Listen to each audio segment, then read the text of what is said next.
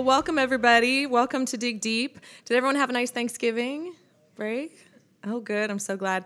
It's so nice to be back together, and we are about to take a little bit of a shift, of a turn, as we're getting ready to close out our semester, if you can believe it, as we approach Christmas here. And I hope that this series has been a blessing to you so far. I know that it has had a big impact on my life.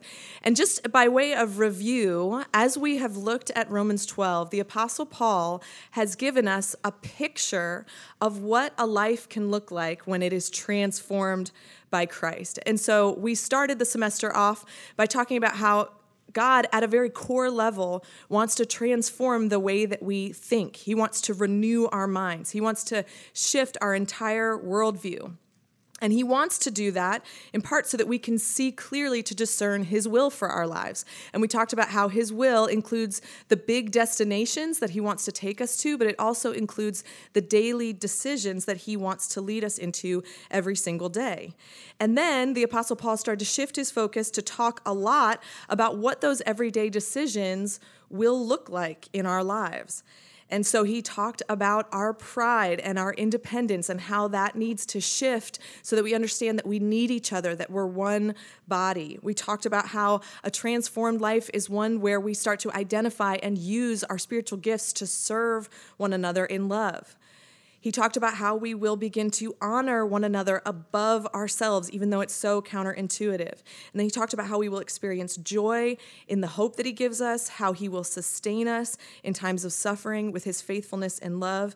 And then we talked just a couple weeks ago about how the lives that have been transformed by Christ will be marked by generosity and empathy and hospitality and humility. And all of that stems from what we talked about the very first week, when Paul says, I urge you, brothers and sisters, in view of God's, what? Mercy. In view of his mercy. All of that transformation in our lives stems from the mercy that God extended to us through Christ. And that mercy is going to be really, really important for us to focus on as we transition into what Paul has to say in these closing verses of Romans chapter 12. As we begin to wrap up this semester and cover these final verses, we are going to see that some of the most distinct marks of transformation in our lives will show up in the way that we relate to those who have wronged us. Paul has already hit on this once when he told us to bless those who persecute us in verse 14, but he's about to circle back to that same concept and go into much greater detail about what it looks like and how it's possible in our lives. So let's read verses 17 and on. Paul says, do not repay anyone evil for evil. Be careful to do what is right in the eyes of everyone. If it is possible, as far as it depends on you, live at peace with everyone. Do not take revenge, my dear friends, but leave room for God's wrath, for it is written, it is mine to avenge, I will repay, says the Lord. On the contrary, if your enemy is hungry, feed him. If he is thirsty, give him something to drink. In doing this, you will heap burning coals on his head. Do not be overcome by evil, but overcome evil with good. And so here's how we're going to handle these verses. This week and next week, we are going to look at how God wants us to move toward healing in the fractured relationships in our lives. And so next week, we're going to talk about how to forgive those who have hurt us. And I know that a lot of us in this room have someone in our lives that needs our forgiveness.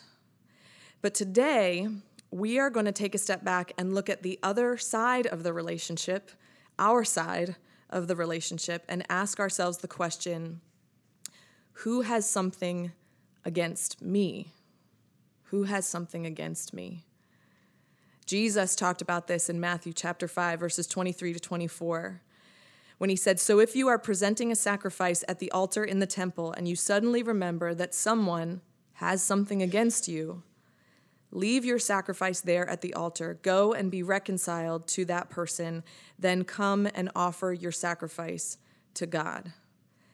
I think this is truly amazing because it reveals that our human relationships are so important to God that he says, set aside your worship of me for a time so that you can go and be reconciled to each other first. And so if you realize that someone has something against you, something, anything, Jesus says, go and be reconciled to that person. So today we are going to focus on verses 17 and 18, and we're going to look at it one sentence at a time because there is a lot in these two verses. First, Paul says, do not repay anyone evil for evil. So Paul looks at our relationships and points us to something that we already know to be true about ourselves. Whenever there's a hurt, there's always a sense that that person owes us something. That's why we say things like, you owe me an apology. It's why we defend our actions by saying things like, well, she deserved it, or he had it coming.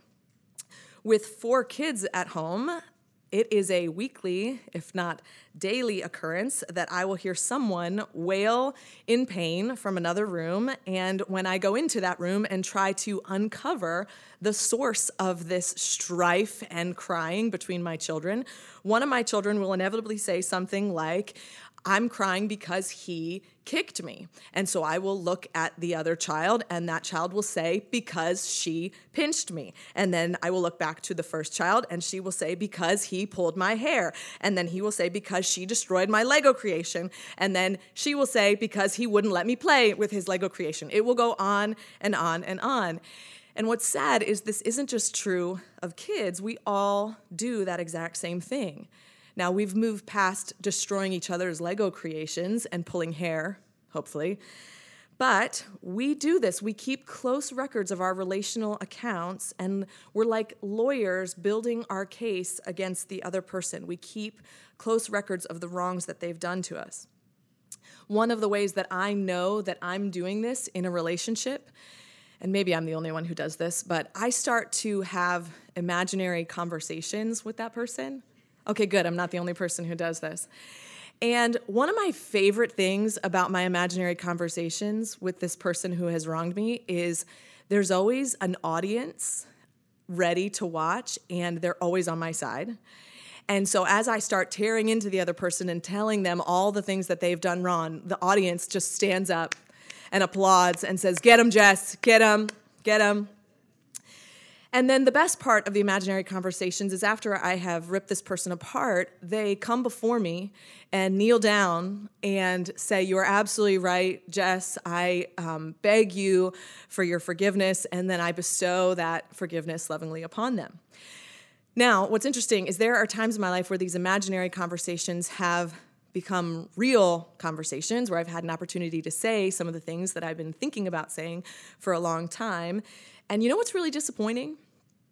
Not once has the other person knelt down before me and begged for my forgiveness and said, Jess, and there's never been an audience around standing up, giving me a standing ovation for all the ways that I've torn into that person. See, Paul knew that our relationships would do this, that they would spiral because we repay evil for evil. If someone does wrong to us, we feel it's only fair for us to punish them in some way. The problem is that person usually responds by punishing us in some way, and the cycle goes on and on and on. And Paul is saying someone has to stop that cycle. He says, do not repay anyone evil for evil. Then he goes on and says, be careful to do what is right in the eyes of everyone. If it is possible, as far as it depends on you, live at peace with everyone. And these are really difficult verses to swallow. So I looked up that word everyone. It's translated everyone. I looked it up in the original Greek, and you know what it actually means? Everyone. It means everyone. And I don't like that. My response to Paul is, well, surely not everyone. Everyone. Is there a person in your life right now who you are not at peace with? Paul says, if it is possible, and I appreciate that he says if it is possible. He acknowledges that we live in a broken world and that it may not be possible, and many of you are already thinking, yeah, that's my situation. It's one of those not possible ones. But if it is possible, as far as it depends on you, live at peace with everyone. I love the way pastor and author Andy Stanley illustrates this. He uses the picture of a pie chart. And when someone comes to him and they are in a conflict with another person, he encourages them to get out a piece of paper and draw a circle and create a pie chart. And he said, what I want you to do is draw whatever percentage of this conflict or this broken relationship is the other person's fault. And then I want you to fill in the rest, the other wedge, with the portion that is your fault. And in every relationship, in every situation, it's going to be different. And I do think there are some times where the situation is 100% the other person's fault, but I think those situations are really, really rare. In the situation where a child is a victim of abuse at the hands of an adult, that's 100% that adult's fault and 0% the child's.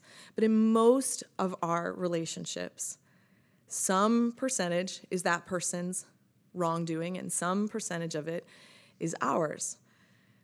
And so when my kids are fighting, it's usually pretty close to 50-50. But in your life, it may be 60-40, it may be 70-30, it may be 90-10, I don't know. But it's a good exercise for us to ask the question, what is my portion of this conflict? Because Paul is saying, as far as it depends on you, live at peace with everyone. We aren't going to be able to control what that person does with their 10%, 50%, 90% of this issue. But as far as it depends on us, what will we do with our portion of the pie? And this is why the second half of verse 17 is so important but so difficult. When Paul says, do what is right in the eyes of everyone. And that can only begin when we are willing to take an honest look at our wedge, our piece of the pie, own it, and then apologize for it. In our first year of marriage, we were still getting the hang of being a couple and being married, and our communication was finding some new rhythms. And we were in the middle of a fight one day, and we finally ended it, and Ben apologized for some things, and then I apologized for some things. And I thought, okay, good. And then there was a long pause, and then Ben looked at me, and he said, you're not very good at apologizing. And I was shocked, but I humbly said to him, tell me more, dear husband of mine. Please, I need your feedback in my life. Help me overcome the error of my ways. No, that's not quite what happened. I said something probably like, excuse me, and then the bell rang for round 2 of our argument. But it took me some time, but I realized that he was right. Going into our marriage, I was not very good at apologizing. And my family growing up probably already knew that, but it took marriage to really unearth that in my life. I was not good at apologizing. And so it really was over the next couple years that Ben and I had a lot of conversations about what makes for a good apology. And then we developed a strategy that works for us. And I want to share it with you. I just want to get really practical and share it with you this morning because it has been so transformational in our lives as we have been in situations where I want to draw a pie chart and I know what portion I think is my husband's fault and what portion is mine. If I'm going to acknowledge it, own it, and then apologize for it, I need to know how to apologize well. So we're going to get really practical. So this is an acronym so that it's easy to remember, and the acronym is SWAT. And we've changed this acronym a few times over the years, but its current form is SWAT. And I like this because when things get really messy, you send in the SWAT team, right? You need some special weapons and tactics to make this thing diffuse a little bit. And so SWAT. The first letter is S, specific. A good apology is specific. And so you don't say something like, I'm sorry, or something really vague like, sorry I screwed up, or sorry I hurt your feelings. We have to acknowledge what exactly did we do wrong, and then apologize for it. And you may have felt justified in what you did, but if you crossed a line relationally, you used a mocking tone or you lashed out in anger, you gossiped about that person, you lied, or you stormed off and made a decision that you regret, be specific. I'm sorry, I blank. And don't feel like you have to sum up everything you've done wrong in one sentence. I promise you the other person will not have a problem with you going to them again and again with more specific things as you realize, I'm also sorry for this. And I realize I really shouldn't have said that. And I'm sorry I did this. Be specific. And then the W is without excuse. And this was the hardest one for me because I didn't think I was giving excuses in my apologies. I like to think of it as providing context. I was just trying to provide context so that Ben could understand where I was coming from, so that he could know me better, so it could be even more unified. Really, I was just making excuses. It was Benjamin Franklin who said, never ruin an apology with an excuse. And he is right. Excuses ruin apologies. And this is so, so difficult for me. I've had to practice this element of apologizing more than any of the other elements. And I've had to bite my tongue. I've had to stop mid-sentence at times because I just want to provide some context. And I see this most when I have to apologize to my children, because I think that's the place where I feel like I really want them to know that I feel bad about what I did, and I want them to have that context so that they understand it's not totally their fault. So I want to say something like, I'm sorry mommy yelled at you, but it's been a really hard day, and I didn't get enough sleep last night. I want them to understand that I love them, and there's other factors involved, but the reality is excuses ruin apologies. When I say to my kids, I'm so sorry I yelled at you, I love you, and I'm going to try to communicate with you in a way that's more patient and loving. Will you forgive me? That's an apology without excuse. We all have our excuses for the bad decisions we make. Leave them out of your apologies. And then the A is ask for forgiveness. And this may seem obvious, but it really is, I think, lost on our culture a little bit. We are in the habit of saying, if we do say we're sorry to each other, we brush it off and say things like, oh, it's okay. It's not a big deal. And that really robs us of the relational richness that I think a good apology and the extension of forgiveness can give to our relationships. And people won't necessarily do this naturally, so you have to ask them for it. And a beautiful thing about this is it truly puts you at the mercy of the other person, where after you've said, I'm so sorry I did this and that I said that, you don't have any excuses, and you say, will you forgive me? We force our kids to do this when they apologize to each other. They have to then forgive each other and receive that forgiveness, because that's where healing begins to take place. And then healing, I think, is continued and really solidified in the last section, which is truth. So whatever damage you did with your mistake, you need to take time to present the truth about how you really feel about this person. And in many ways, I think this is the most important step. And Ben is really good at this, and this is one of the many things that he's taught me in apologizing. If you've done something wrong, it's important for us to step back and, like Paul says, do what is right in the eyes of everyone.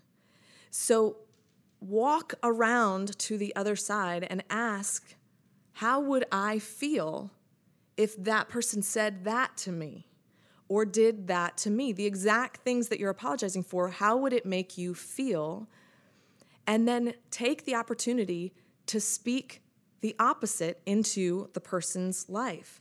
So whatever they've done wrong, acknowledge what you've done to hurt them and then counteract it with a truth statement.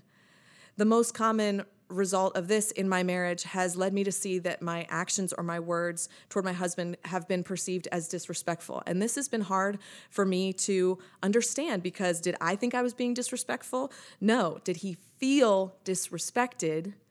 Yes. And so I need to tell him and show him that I do respect him. And so here's a little tip when it comes to telling the truth. Don't reiterate the thing that you did and point out how you think it made them feel. And so an example of this, and that's sort of like poking at an open wound. An example would be if you spoke to your spouse in a mocking tone. I'm sure none of us have ever done that in an argument. Take that long walk to the other side and say, how would I feel if my spouse spoke to me in a mocking tone? And then realize I would feel so disrespected and offended. And then try to counteract it with truth. But don't say, honey, I'm sorry I mocked you. I'm sure that made you feel so stupid. It probably made you feel like I think you're an absolute moron. Don't say that. That may be how it made him feel, but don't poke at that wound. Just understand that that may be how it made your spouse feel and say, I'm so sorry I spoke to you in a mocking tone. That was totally out of bounds. I love you and I'm so grateful for you. Would you forgive me?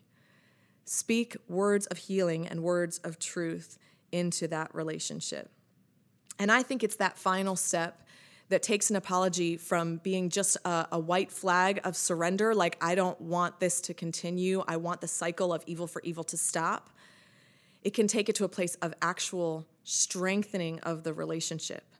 It provides you with a stage, an opportunity to speak words of life and healing into that relationship, maybe making the relationship even stronger than it was before you hurt each other. Don't miss that opportunity. Take that opportunity to tell that person the things that you are grateful for in them, the ways that they've had a positive influence on your life, the things that you can't imagine living without in that relationship.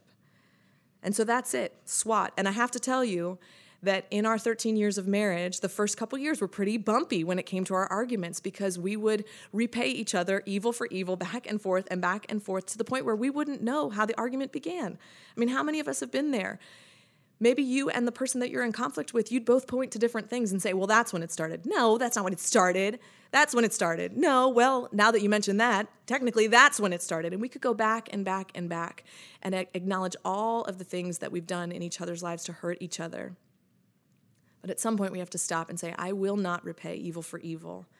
Instead, I'm going to do what is right in the eyes of everyone. And most of the time, that looks like looking at our wedge of the pie, owning it, and then apologizing for it, and apologizing well.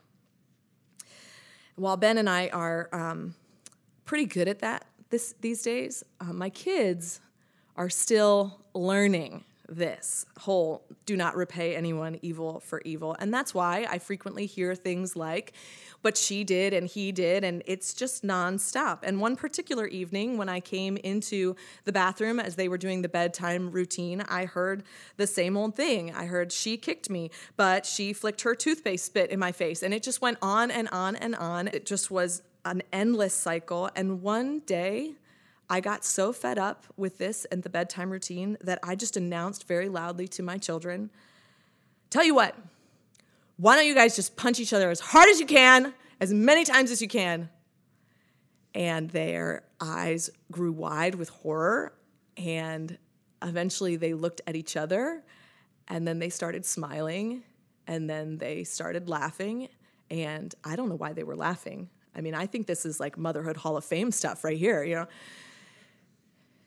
And then eventually they started laughing, looking at me. I started laughing. And they knew that I was full of it. They knew that I wasn't serious. Why? Because they know that I love them. And so I did what any good mom does, if not at first, then eventually. I made them apologize to each other. I made them forgive each other. And I want my kids to do that. I want them to be reconciled because I love them. I love them. I want them to enjoy peaceful relationships and harmony. I don't know what relationship has been on your mind this morning, and I know that you have a long list of, but look, you don't understand what she said to me or what he did. I know I don't. But your Heavenly Father does. He knows all of it. And He calls you to be reconciled to that person because He loves you. He loves you. He loves us. He wants us to enjoy the joy and peace that is possible when we refuse to repay each other evil for evil. We are careful to do what is right in the eyes of everyone. And if it is possible, as far as it depends on you, on us, we live at peace with everyone. Everyone. So we're going to do something a little bit different this morning as we move into our group time. I want to give you a few minutes to jot down some notes, some ideas in reflection of our time together this morning. Your group leaders are going to pass out a handout to you. And I want you to know this exercise may feel a little clunky, and that's okay. It's okay if it feels a little bit clunky. You'll notice when you receive your handout that it has a circle on it, and you can guess what that is for. I want you to, if there is a relationship in your life where you are not experiencing peace right now, I want you to draw the pie chart. I want you to be as honest as you can and draw the percentages. What percentage is the other person's fault? And what percentage is your fault?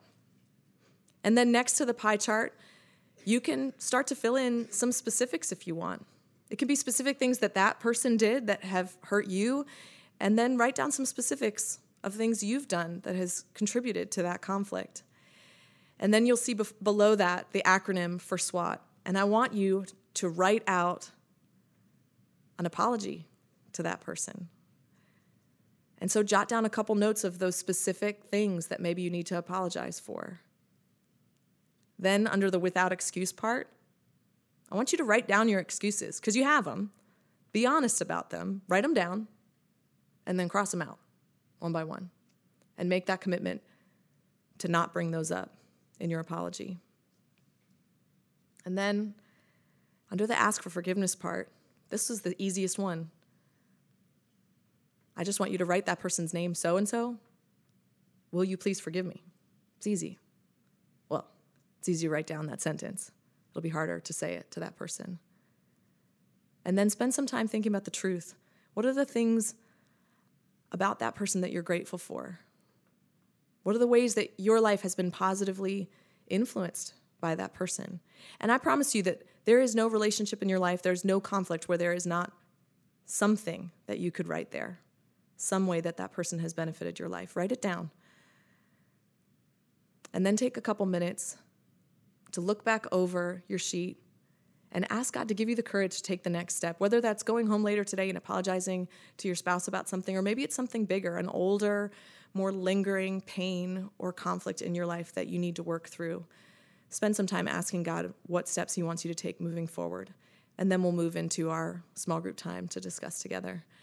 Will you pray with me before we do that? God, thank you for your word. Thank you for this picture in Romans 12 of what a transformed life looks like. We know that you are good and that your ways are good and that you love us. But this is some hard stuff. And next week is going to be some hard stuff. So we need you, God. Please help us to return again and again and again to your mercy. We know that it's only by the power of your mercy in our lives that we will have the power to apologize to someone when we've made a mistake and to forgive them when they've wronged us. So help us to do that this morning, to return to your mercy in our lives. We're grateful for this time to be together and for your word. It's in Jesus' name we pray. Amen.